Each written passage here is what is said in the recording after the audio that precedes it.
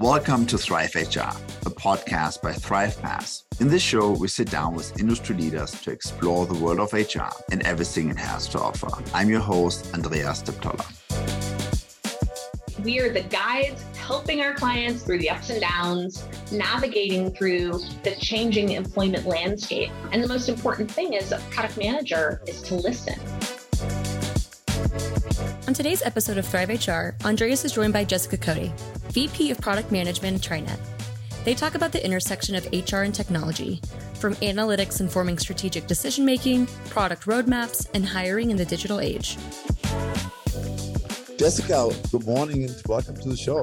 Thank you so much for having me. I'm excited to be here. So let's maybe get started with your background, your career path, and how you ended up at TriNet. Sure. So I've spent the last 20 plus years, I'm aging myself with that, really focused on the human side of the employee and employer relationship. So I began my career journey focused in employee benefits administration. That first year actually on the phones, taking calls from employees in their most valuable moments. So things like new employees, maybe fresh out of school, coming in and, what benefits do I elect? Should I enroll in a 401k? Maybe parents calling in from the hospital, they just had a baby, even grieving spouses or parents because they just lost a loved one. I ended that first year right in line with the attacks on September 11th and kind of the rush of phone calls that came with that. And it really struck with me when I was thinking about my career journey. These were real people, real families, real emotions, and it was humbling for me. So as my career progressed, I've had this incredible opportunity to take that with me, and I've worked with and learned from some of the largest human capital management institutions, so Fidelity Investments and ADP, and now TriNet, and I've held various roles, leading product management, leading product strategy, from benefits to talent, and now with TriNet, that full HR ecosystem. Yeah, it's amazing to see how your early experience made you reflect on what you're passionate about, right? And where you want to make an impact. So talking about impact, right? What is at TriNet now? What exactly is your role? What does roll up to you in terms of your responsibility? Sure. So my current role at TriNet is I am the Vice President of Product Management for our HR ecosystem and our technology platform. And what that means is my team is looking at all those foundational elements to support our clients and their employees. So from omni-channel perspective, interacting with our portal on our mobile and chat and accessing knowledge to really empower self-service activities, core HR administration and holistic talent. So really looking at the employee and employer lifecycle end to end and all of those things that might make changes. So everything from recruiting and onboarding, engaging and nurturing relationships, performance management, growing your workforce through learning, and really supporting employees through employment events and personal events like leaves. We support within my team analytics and insights. So really going beyond just reporting and looking at how do we really empower our clients and their employees with insights and benchmarks so they can make informed decisions. We have vendor relationship management. So really looking for those opportunities that we can just expand beyond our core value, offering complementary solutions through strategic partners. And then finally, risk mitigations, also encompassing security. So really protecting that confidentiality and integrity of our customer and their employees. So you mentioned the life cycle of the employee. I want to go back to that in a minute, but you mentioned something that is quite interesting to me. Analytics falls under your umbrella, right? Yeah. And maybe describe to us a little bit more what that means specifically and how that has evolved. If you have a couple of examples maybe where analytics specifically now help your clients to make better decisions, that would be interesting.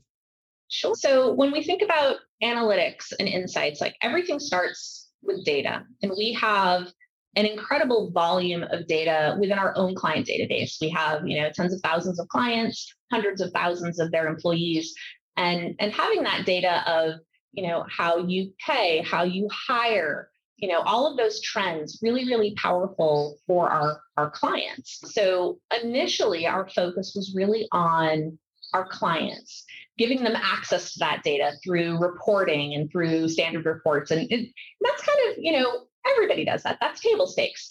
But then how do you take that a step further? How do you, that data means something? And it kind of goes back to the why do I care, right? Why are you showing me this? Why should I care? So bringing in benchmarks, bringing in insights, bringing in industry data. We recently partnered with salary.com because they have like this incredible universe of data at their fingertips to help employers, when they're making a job offer, when they're looking at promotions, what should I pay this employee in this location for this role with this experience? And what are my competitors doing? So really bringing in those key data elements from our own bench strength of data, but then also going to the experts in the industry to bring in that complementary data and analytics to really help our clients. So we're really looking at how do we then take it to the next level? That's really where we want to take analytics. So that's our next journey. Yeah, and from my perspective, I mean that's what every CEO or the leadership teams of any company, right, is hungry for. How can I understand better, quantify the culture of my company, right? Why are people coming on board? Why are people leaving? So I'm sure as you can provide more meaningful data there, that's really now strategic assets for your clients. Absolutely. And even some of the things that are the most basic, right? Reminding you that, hey, in February, it's these people's birthday that are on your team. Mm-hmm. Those very simple, basic elements that with a largely remote workforce, you might not think about, but can spark those personal connections. Those are all different ways where we can use the data that we have to really bring that humanity back. So, Jessica, I want to bring our conversation back to what you mentioned in regards to the full scope of the life cycle of the client, right? Anything from recruiting, onboarding, servicing on the benefit sides, and full spectrum. So I'm sure that you on a daily basis get a million different feature requests, and we should go here from a strategic roadmap perspective. How do you define the product roadmap with your team, and how do you ensure that all the different stakeholders in your ecosystem are heard during that process? Yeah, absolutely. So roadmaps are, I don't want to say they're point in time, right? I really think that you need to take a step back and look at product vision. It all starts with your product vision. Who do you want to be? What are you looking to accomplish long term? And then your roadmap is just that. It's the steps, it's the piece parts to help you achieve that vision. But a product roadmap, it's living, right? It's growing and it's evolving, with the changes in the market or the feedback from our clients. So when I think of product management and my team, we are the guides helping our clients through the ups and downs, navigating through, the changing employment landscape. And the most important thing is a product manager is to listen, right? We should always be students. We should always be observers, seeing the trends and reacting accordingly. We involve our stakeholders, internal and external, in all of those conversations. We host listening posts with our clients to really hear from them, what's keeping them up at night, what's top of mind for them. Yes, we share with them where we're going and we get their feedback, and that's fantastic. But I want to know the things that they're thinking about when they first wake up in the morning, and they're thinking about when they first go to bed at night. And we want to talk to our colleagues. So we talk to our colleagues in sales and service and our different internal roles that have those firsthand day-to-day interactions with our clients and prospects, so that we can always have that pulse of what are our clients experiencing. And it may not be specific to our product. It may not have a one-to-one relationship with something that we're building or that we have. But if it can spark that idea to get you curious, to get you thinking about, oh, this is what their problem is, maybe we can do something over here that would help them with that. So you mentioned it all starts with the product vision. And I assume that that's kind of like maybe evolving over time, but it's really more of a constant, right? From there, how do you break down the product roadmap into a cadence? Is it for TriNet, is this like, you define yearly and then break it down to quarters? Or how does it work on a practical basis? Yeah. So we are agile, as are most development teams, right? But agile doesn't mean you're flying by the seat of your pants. You still have to plan for resources. You still have to have a set of items that you're going to work on quarter by quarter. So we really do, from a vision perspective, we're looking out 3 to 5 years, but from a roadmap perspective, we're looking at the next 12 months, right? What are we looking to accomplish in that time period? And we do segment it quarter by quarter because we are agile. Doesn't mean that you have to wait till the end of the quarter to get something. If something, if there's something hot that we need to get out or we want to get into the hands of our clients because we think it's really going to benefit them. But we do plan typically quarter by quarter, more from a resourcing perspective. We want to make sure that we have the right resources to be able to work on the different items that we have in play. And you mentioned that getting feedback it seems like it's a very holistic process, including sales and various groups. From a client perspective, how do you do that at scale, right? You mentioned that, there's client feedback, right? Like, how do you do that at scale? How do you collect the data and then, draw meaningful conclusions out of that? So there's a few different avenues that we take. We do, a client survey. We do it a couple times a year that goes out to all of our clients, to hear what's top of mind for them and to understand across the board from a service and technology perspective, how we're doing, how they're feeling, where we can improve, where we can. So that is an incredible source of data because, again, it's coming from thousands of clients. On a more frequent basis, we're having client roundtables. So we have client roundtables. We're doing it about quarterly where we're hosting by client size, by client vertical to get those different perspectives, but firsthand from our clients so that we can talk to them. We can see their reactions. We can feel their reactions. We can share with them, hey, here's something we're working on and get their reactions back, but also have that very topical, what's going on in your world, what's valuable to you. Especially in the SMB space, it's really important for us to be able to see our clients by the different sizes because there can be just significant differences if you have 20 employees versus 200. So we want to really understand the pulse of our clients across sizes as well as across verticals. So it's really a combination of quantifiable surveys and then these roundtables. It's a very interesting concept. Is that typically done in person at a dinner table, or how do you facilitate that typically? Yeah. I mean, in an ideal world before COVID, having everyone get together would have been ideal, right? And building those relationships. We're in a different world now. So having it remote, one, opens it up to so many more clients than would have been able to participate before that may have been constrained by budget or just timing. So we do host these virtually. They are, in video so we can still see each other's reactions and have that relationship building. But we tend to keep the individual sessions, between 6 and 8 clients, just so that everyone has a chance to participate. You can hear the different opinions, and so everyone feels heard. And then with these roundtables that you're hosting, what has been over the last maybe 12 to 18 months? What are the requests you're getting? What are the things, the features and tools that everybody's asking about? So not surprisingly, probably the biggest area that you hear about is talent, right? And all the flavors of it, finding talent, keeping talent, upskilling talent. People matter, right? Their satisfaction at work matters. We all hear about the great resignation. For SMBs in particular, talent's critical, right? Every single employee counts. If you only have 25 employees, if you're that SMB and you lose 1 or 2 team members, that could have just a significant impact. Yeah. So SMBs, they're already competing with large employers and corporations and the benefits packages that come with those. And it's one of the reasons, the value of coming to a PEO to have that ability to scale.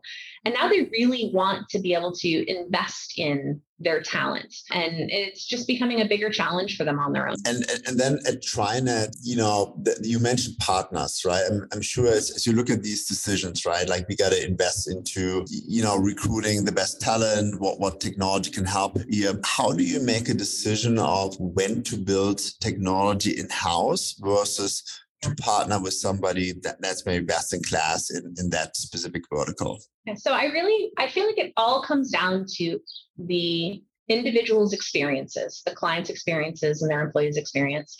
If this is an experience that they're going to have regularly, that they're going to be doing all the time, right? We want to have that as part of our core solution. We want to have it seamless and easy and make sense. If it is something that you're going to do less frequently, or something where there is a vendor where partnering with them actually is going to increase your value. It's, they might be best in class. They might be the expert in an area. Those are the times where partnering really makes a lot of sense. Right now, things are moving very quickly in the market. There's new trends and new technology. And if you try to be everyone to everyone, you're sort of smearing yourself like peanut butter. We want to be really good at our core competencies, really good from a service and a technology perspective, and then find those partners that complement us, that complement our vision and our values. We're really focused on bringing that additional value to our clients. So when we look for a partner, we're looking for those that they share our values, they support our vision of customer service end to end. They've got great reputation in the market. They offer exceptional service, right? Because as a PEO, service is the top of mind for us.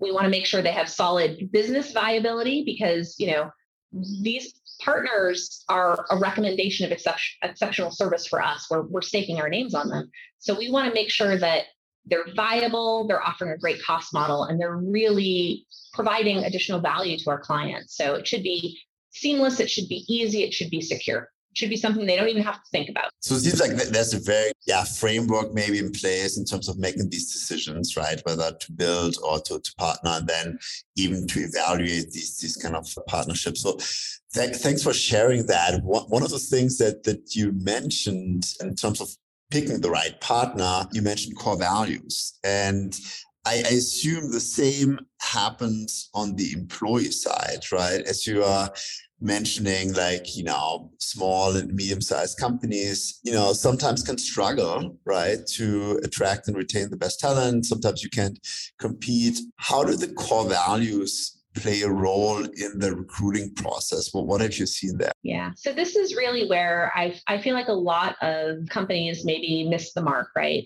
We're really looking at connecting humanity with technology. Recruiting is a very people-focused activity. You're building relationships, you're reaching out, you're getting to know each other, you're building trust.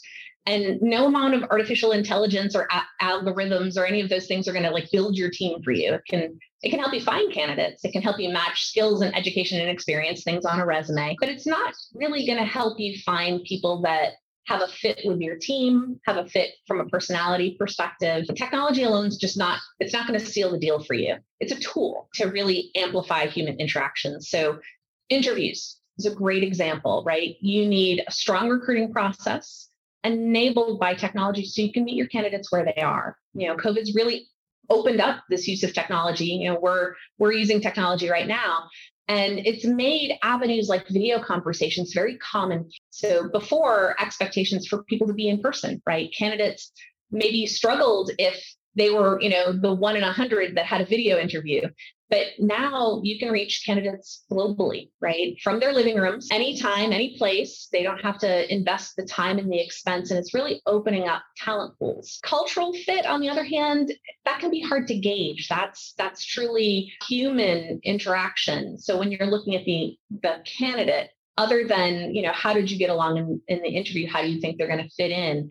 That can really be difficult. And it really does come down to the idea of shared values. Yeah, it's, to share some from my perspective at ThrivePass, absolutely the core values. We try to be very, open about that, right? What we stand for. And then also that transparency in the interview process, who we are, where we're going, and outlining the culture for the candidates, because this is not the right fit for everybody. Right. And I think as you can be upfront and transparent in the interview process, it's just the best for both parties, right? That you have, less and less of these sort of surprises. So we talked about, the labor market being pretty tough these days, right? And you could almost compare the labor market getting new talent into the sales process, right? Where you have kind of a funnel, so to speak, right? And how do you get more leads or maybe candidates on top of the funnel, right? Who know about the company, who will apply. You're out there in the market, you see what a lot of companies are doing. What are some of the best practices that you see in the market in terms of getting more applicants, getting more applicants on top of the funnel? Yeah. So at the end of the day, we're all consumers, right? Potential employees have these expectations when they go into that experience. So candidates want to have great experiences from the time that they're exploring a role all the way through onboarding, right? So like any good product, you want to have a great presence. Your career site or your homepage should really highlight who you are. What are your values? How do you value your employees and the community, right? Are you giving back? Are you promoting inclusion? Like a good salesperson, you need to be able to meet those candidates where they are, share your open positions on social channels, on job boards, on those online locations that's really targeting your industry, where those employees would be. So a good example is probably like, I wouldn't go to an online car forum to look for a cookie recipe, right? But there's a really good chance I might go and look at Runner's World if I'm looking for sneakers. You really want to be able to target your candidates where they are. You want to keep them engaged, right? You want to engage them and keep them coming back. Candidates, they want to feel valued.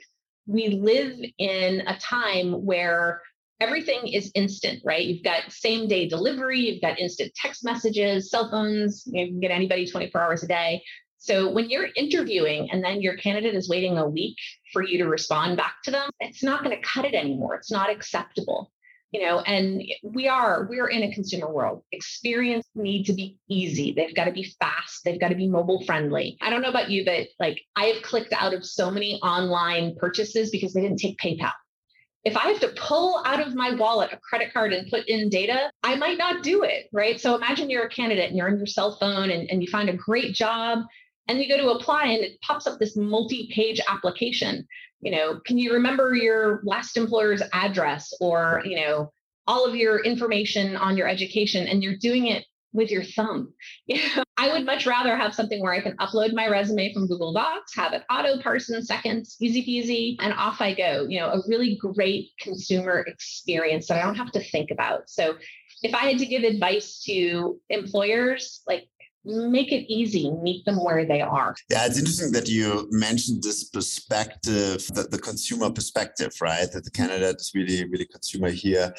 And, what you mentioned about timelines of getting back to them. And I'm sure that that's where technology can help, right? Where the right applicants tracking system, right, can help HR to stay organized, right, and on all these things. The other thing that you mentioned was at the beginning, almost more about marketing, right? And it seems that marketing might have a dual function now. One, the traditional, hey, let's get the brand out there from a sales perspective, right? So that like our buyers, hear about us and whatnot. But then now as well, more holistically, how can the branding help to, for the right applicants to find the corporations? Yeah, absolutely. In the market today, in the environment that we're in, you think of something like core value, it's really hard to fake it, right? Mm-hmm. We're consumers. We go and read 100 reviews before we buy a toaster on Amazon. So in our digital age, I can go out and learn a heck of a lot about an employer. I can go on Indeed and Glassdoor. We'd love to hear what other people thought and what other people firsthand experienced. So those reviews can be really damaging of past employees, even just past candidates that didn't have a great experience. So this is where that whole employee-employer relationship is just foundational, right? Because employees are really searching for that sense of community, the shared values. The benefit of an SMB, one of the biggest selling points is that you matter. You're not a number. You're not, 1 in 1,000. And as we think about distributed workforces, right, you want to feel that sense of connection. So having that strong culture internally, that sense of well-being, focusing on employees and their whole self, offering meaningful engagements, networking and learning opportunities. These are all areas that, yes, you can put it on your career site. Yes, your marketing team can go and put it out there. But the word of mouth of your employees and your candidates will take you 10 times further than anything you could possibly put on your website. All of that certainly resonates. You mentioned the importance of online reviews, right? Whether it's Glassdoor or whatever form, people are looking at, that's certainly one way for an applicant or potential client to learn about the organization. And in larger companies, obviously, they have entire departments and whatnot that can monitor and manage that. For traditionally like smaller companies, right? Like, what have you seen being successful there? Does that live like in HR, in marketing? What are your tangible recommendations to essentially integrate that into an organization? So a lot of small employers don't have necessarily marketing departments, or it's a department of one, right? Mm-hmm. Same thing. They might not have big HR departments. It might be a department of 1 or 2 or 5 if they're a bigger SMB. I think it's less a matter of, can I go and create an incredible career page, and more a matter of, am I effectively communicating who we are and what's important to us? And whomever it is in your organization that's doing that, being able to bring in, quotes from your clients, quotes from your employees, that human element into the conversation, it's critical. So I don't want to say who specifically that role belongs to, because for SMBs, we all wear many hats, but it's really important to get out there and have your brand recognized, right? And share it maybe in some of those non-conventional places, right? Because that's where your candidates may be. Yeah, and to your point, there's probably not one right answer, right? And every organization, probably needs to be a little bit creative about it. But I think the important point is to have a focus on it, right? Because certainly a leading indicator for the future success of the organization. So I'm curious to know, Jessica, from your perspective as a leader in the industry, as an innovator, where are you getting your inspirations from? You mentioned the client discussions, right? You structure that, a few other things, but like, are there certain conferences, book, podcasts, anything that you can recommend to our audience? So I am probably a human capital management geek. I read everything I can get my hands on. I sign up for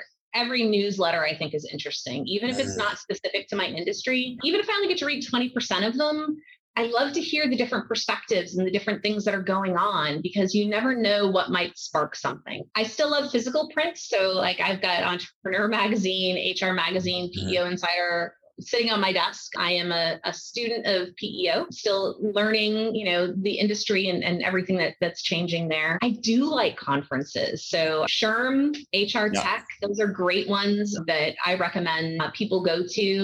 You can learn so much about what's going on in the industry, and also the leaders in the different spaces, and learn from them. I do love reading analyst blogs. So Nelson Hall, Everest, I think those are fantastic. Those are some of the best conversations that I've had about what's going on in the industry have been with some of those analysts. I think podcasts can be tough, right? It's kind of like listening to Audible. So many different elements of personalities and topics, and even the sound of the presenter's voice. So obviously your listeners are listening to your podcast, but there are some others that are interesting out there.